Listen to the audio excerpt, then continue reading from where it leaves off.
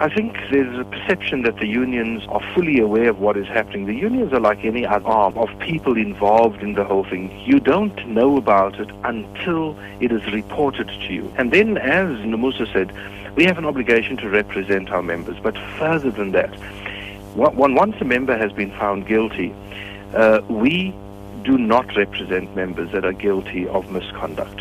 Of this type of misconduct, beyond that initial representation. And that is the role we play.